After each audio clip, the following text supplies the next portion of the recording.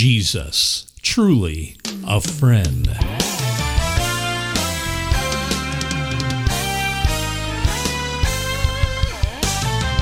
Welcome to Cutting It Straight with Pastor H.B. Charles Jr., author, pastor, teacher at Shiloh Church in Jacksonville and Orange Park, Florida. In today's text from Mark chapter 2, Pastor Charles will show us how Jesus sees beyond what others see, but what by grace you have become. Today's message, Jesus, a friend of sinners. And now, here's Pastor H.B. Charles Jr. Mark 2, verses 13 through 17 for our guests. We're studying the life and ministry of Jesus as recorded in the second gospel in the New Testament chronologically. It is the first gospel historically. And in some regards, the other writers draw from Mark's record. We are in Mark chapter 2, verses 13 through 17, and the reading is this. He went out again beside the sea, and all the crowd was coming to him, and he was teaching them. And as he passed by, he saw Levi, the son of Alphaeus, sitting at the tax booth, and he said to him, "Follow me." And he arose and followed him. And as he reclined at table in his house, many tax collectors and sinners were reclining with Jesus and his disciples, for there were many who followed him. And the scribes of the Pharisees, when they saw that he was eating with sinners and tax collectors, said to his disciples, "Why does he eat with tax collectors and sinners?" And when Jesus heard it, he said to them, "Those who are well have no need of a physician, but those who are sick. I came not to call the righteous, but sinners." Amen. You may have your seat. I want to label the message, the friend of sinners. The friend of sinners.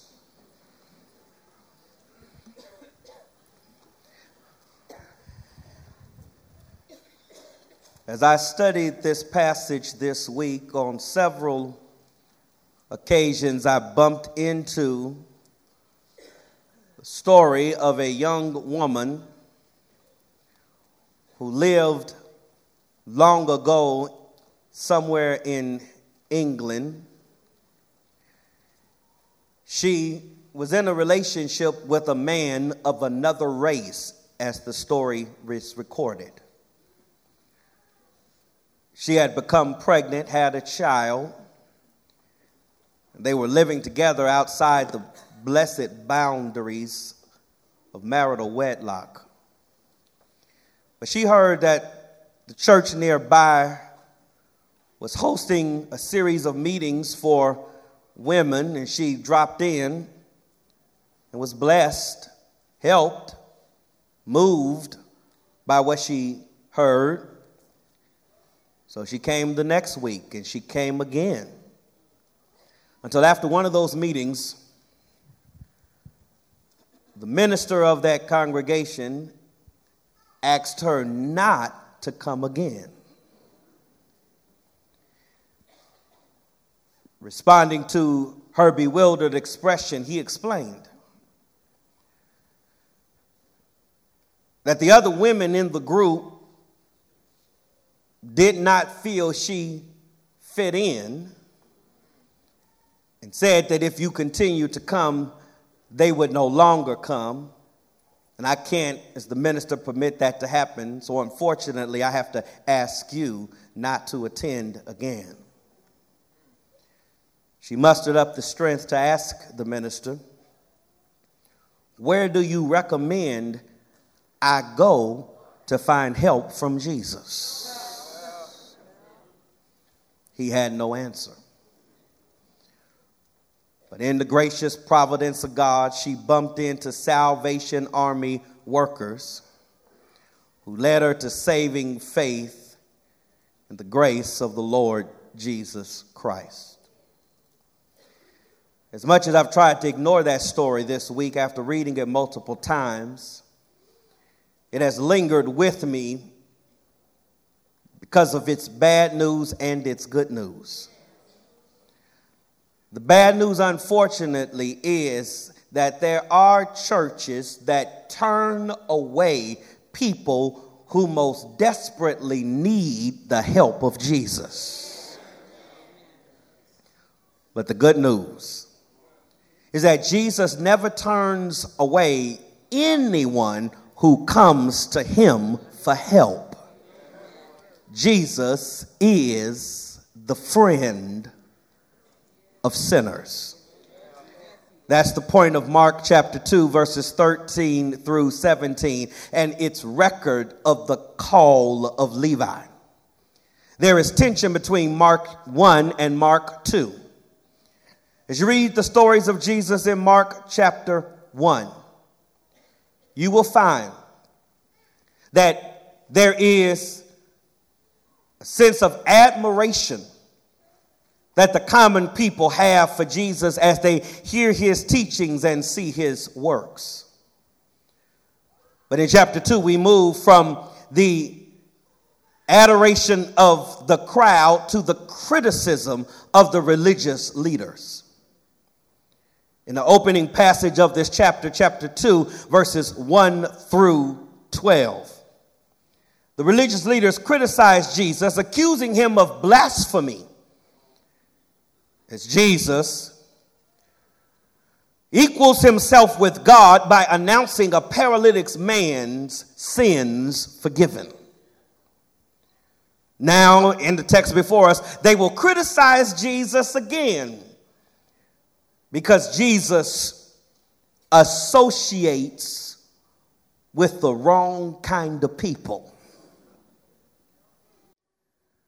But what they present as a reason for condemnation, Jesus wears as a badge of honor. And it is the good news I want to share with you today. Jesus really is a friend of sinners. In verses 13 and 14 of the text, we see that Jesus befriends one sinful person.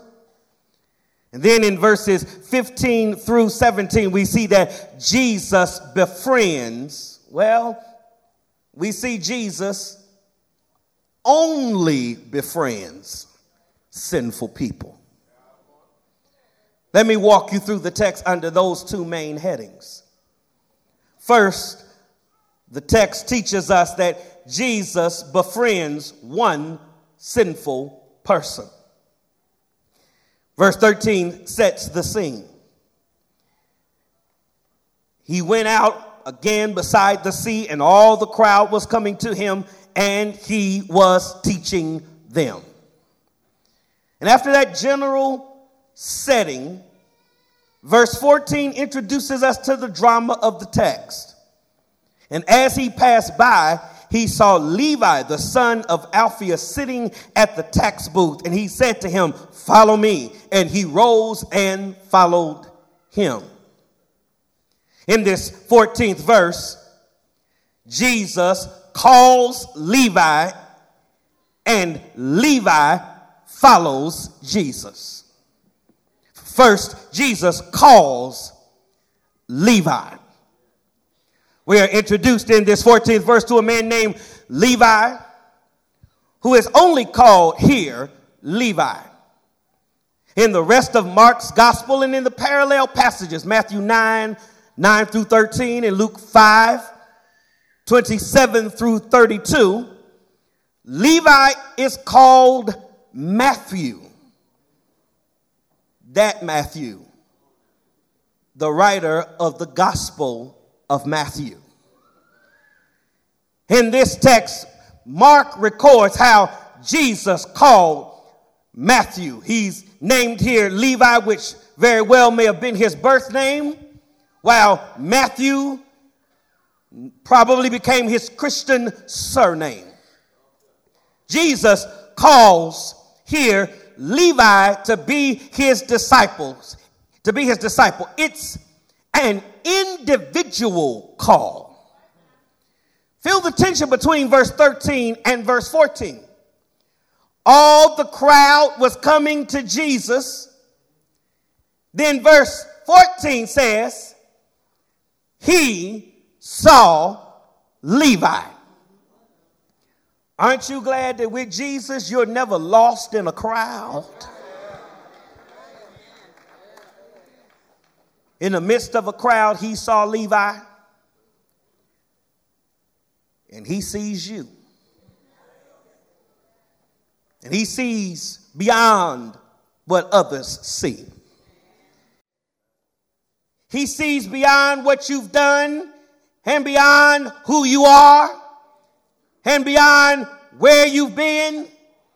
He sees what grace can make you become.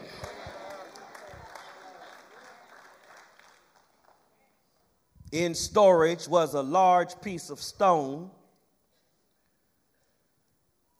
that was considered a waste by many. Two artists had endeavored to create a statue from it unsuccessfully until Michelangelo saw it. And while others saw wasted stone, he saw a 17-foot statue of King David. And it's the way Jesus sees. While others may see trash, Jesus sees treasure. And in the midst of the crowd, he calls this one man, Levi. It's an individual call, but it's also a gracious call. In Mark 1:16-20, Jesus calls two sets of brothers who all four were fishermen, Simon, Andrew, James, and John. That's an important passage because it tells us Jesus uses common people like you and me. He didn't go to the temple and find scholars, scribes, and Pharisees to be his disciples. He went to the Sea of Galilee and found common men. But now added to that, Mark 2:13-17 tells us that not only is grace willing to use common people, grace is willing to use low-down people.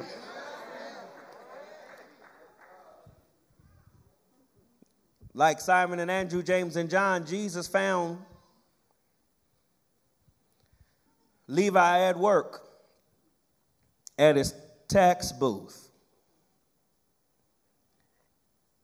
Forgive me. In my head, every time I read tax booth, I automatically mentally paraphrase it and picture Levi sitting at his desk in one of those payday advance joints that take advantage of needy people in poor communities. That's Levi. He's a tax collector. He is conspiring with the occupying powers of the Roman government to oppress his own people. He has represented them in collecting their flat tax from the community. He makes his living by extortion. Whatever he can get by whatever means above that flat rate is his to keep. He has become rich by skimming the cream off of other people's milk money. When the text pictures him as a tax collector, think loan shark, gangbanger, drug dealer, all mixed into one. He's not just a common man, he's a crooked man.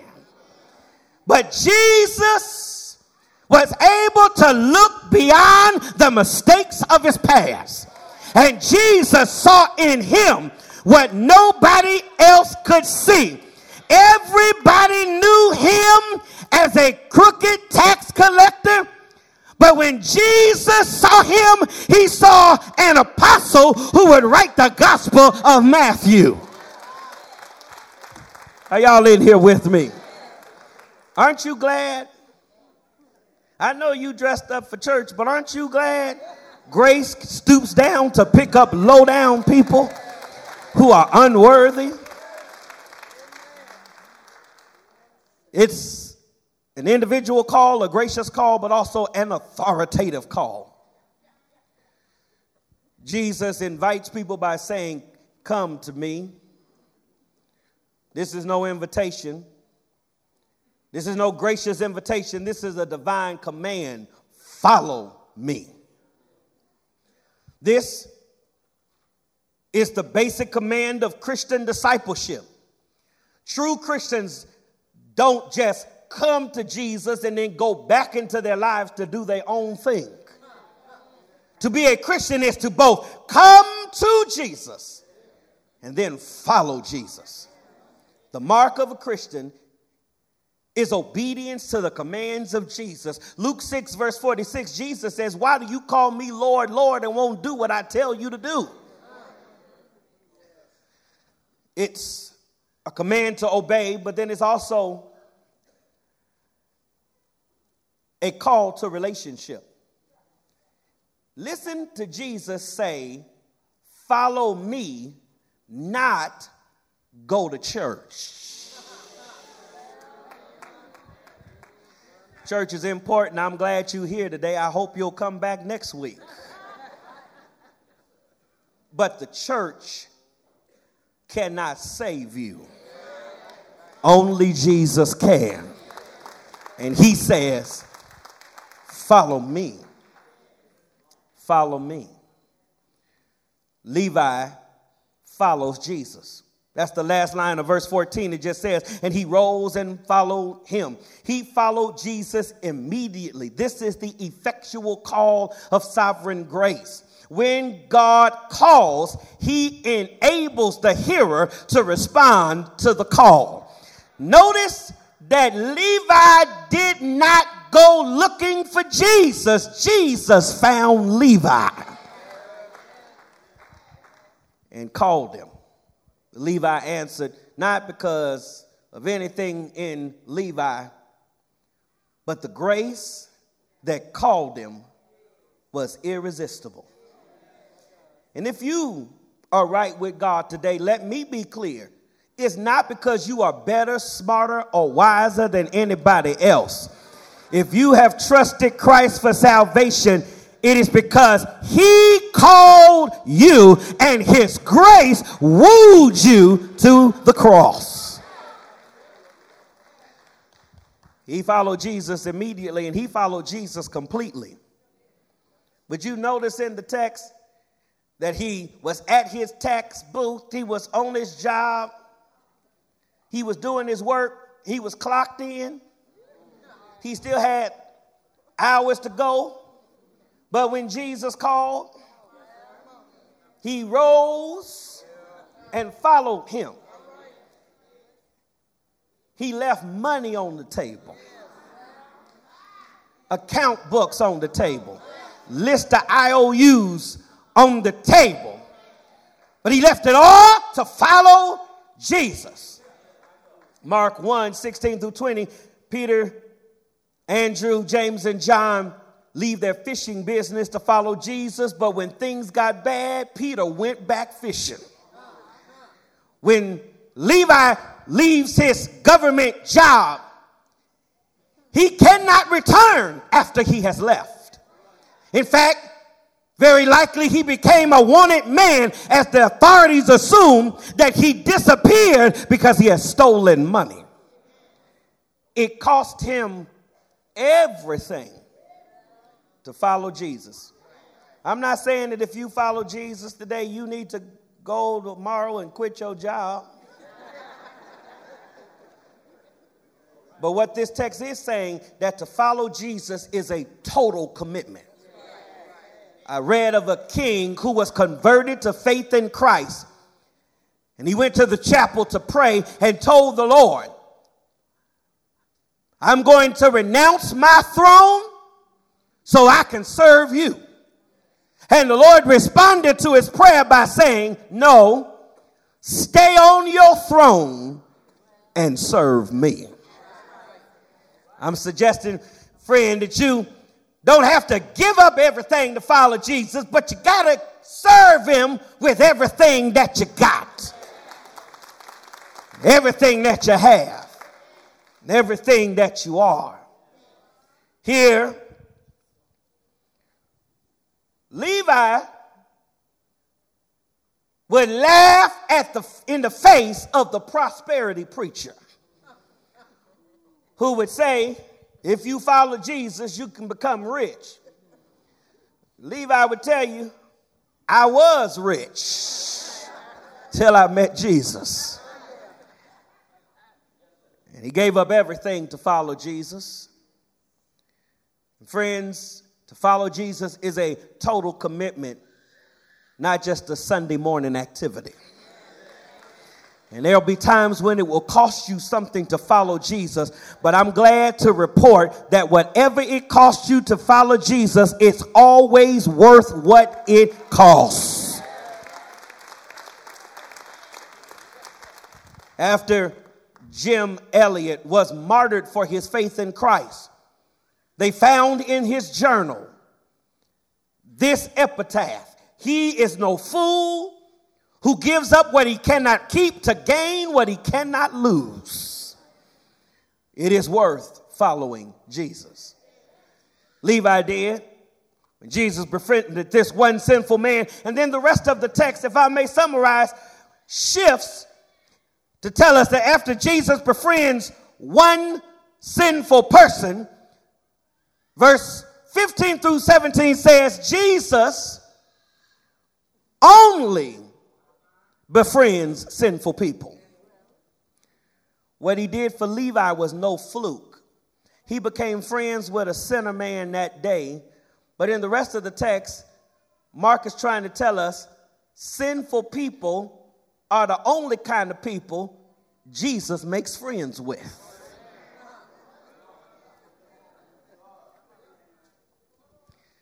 Some of y'all, excuse me, are too good to be friends with Jesus, because he only befriends sinful people.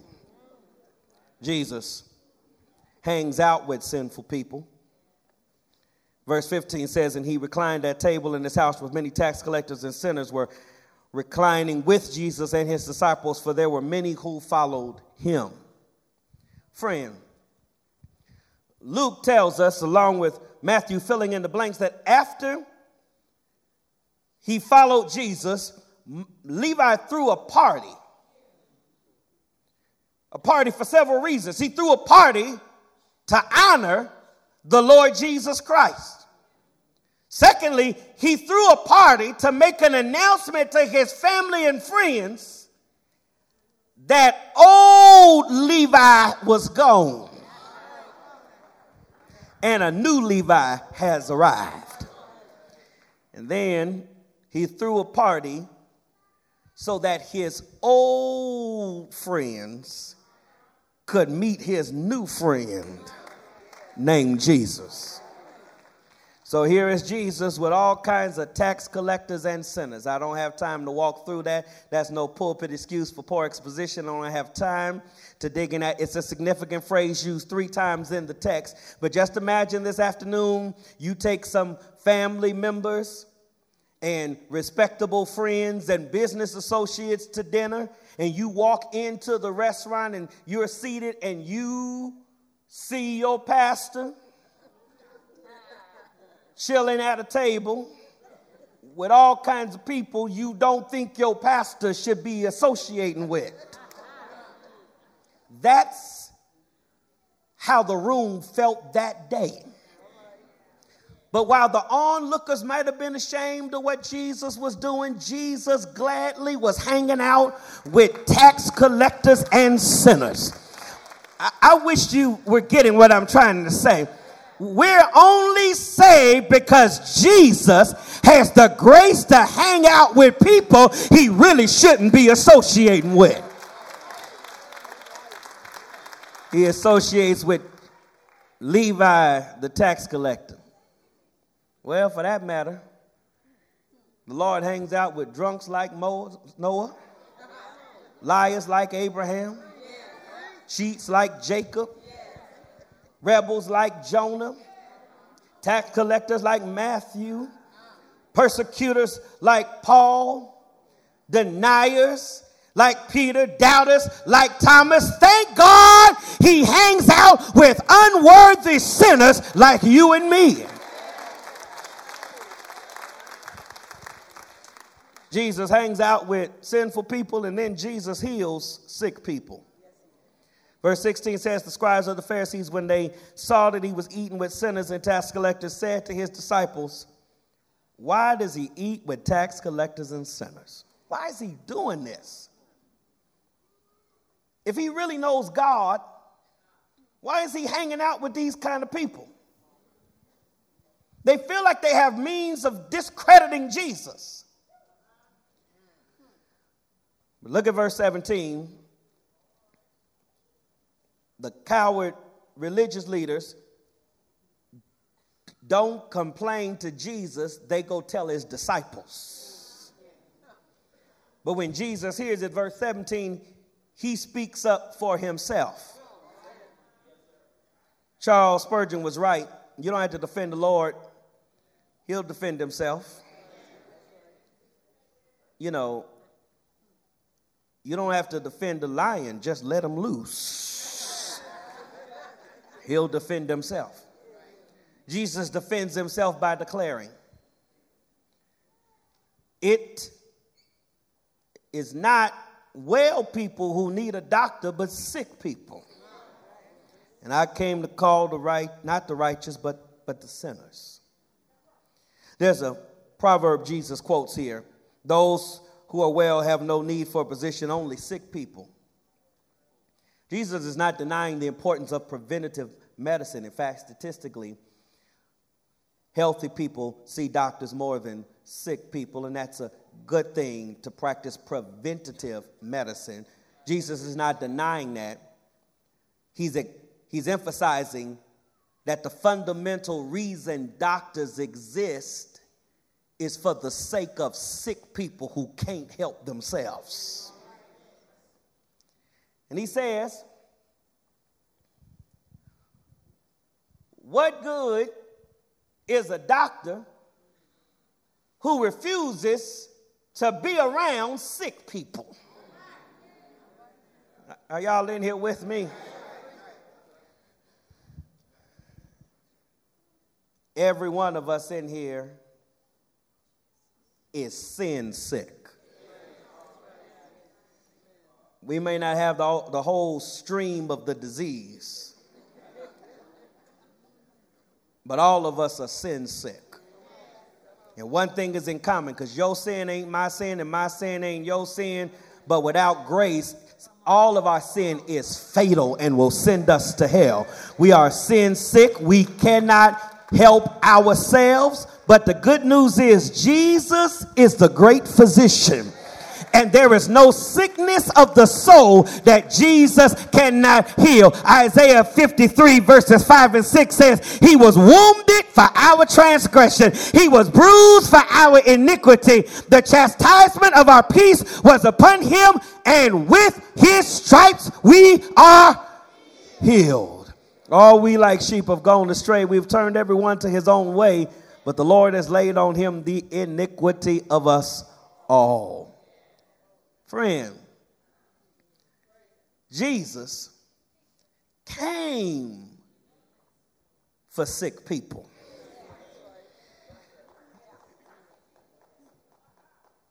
And after quoting this proverb, then Jesus just states his mission in plain terms.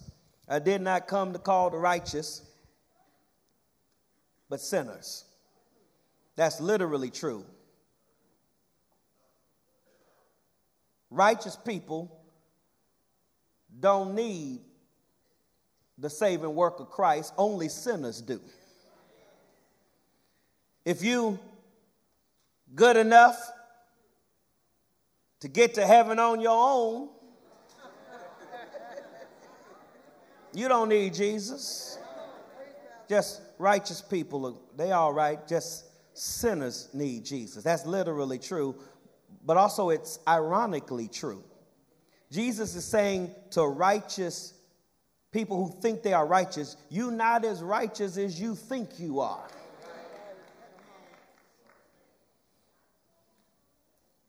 He's here for everybody. Can I just tell on everybody in here? Everybody in this room is sin sick. It's only two categories of sin sick people in this room. There are those of us who know we are sick.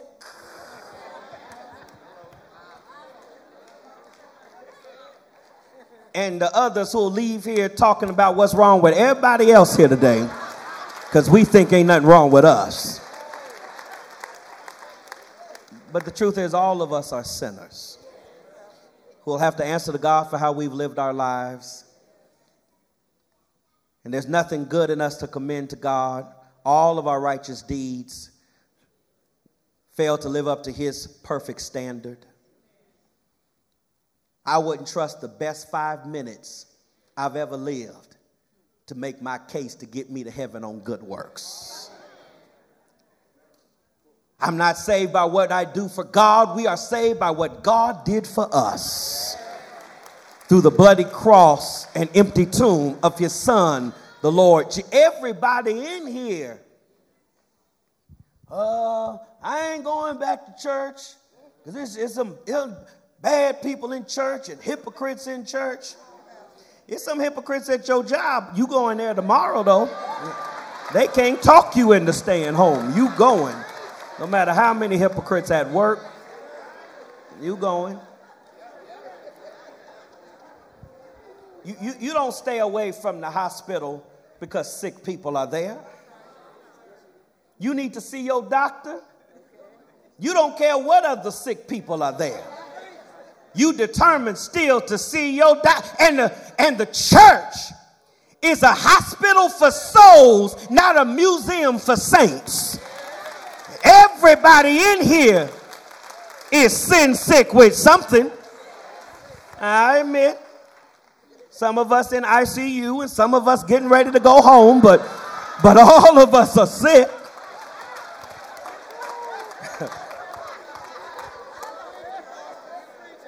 But the good news is,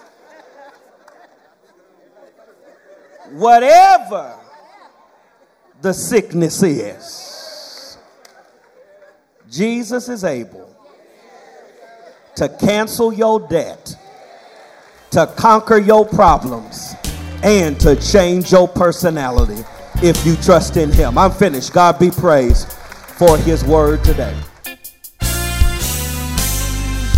Thanks for listening to Cutting It Straight with Pastor H.B. Charles Jr.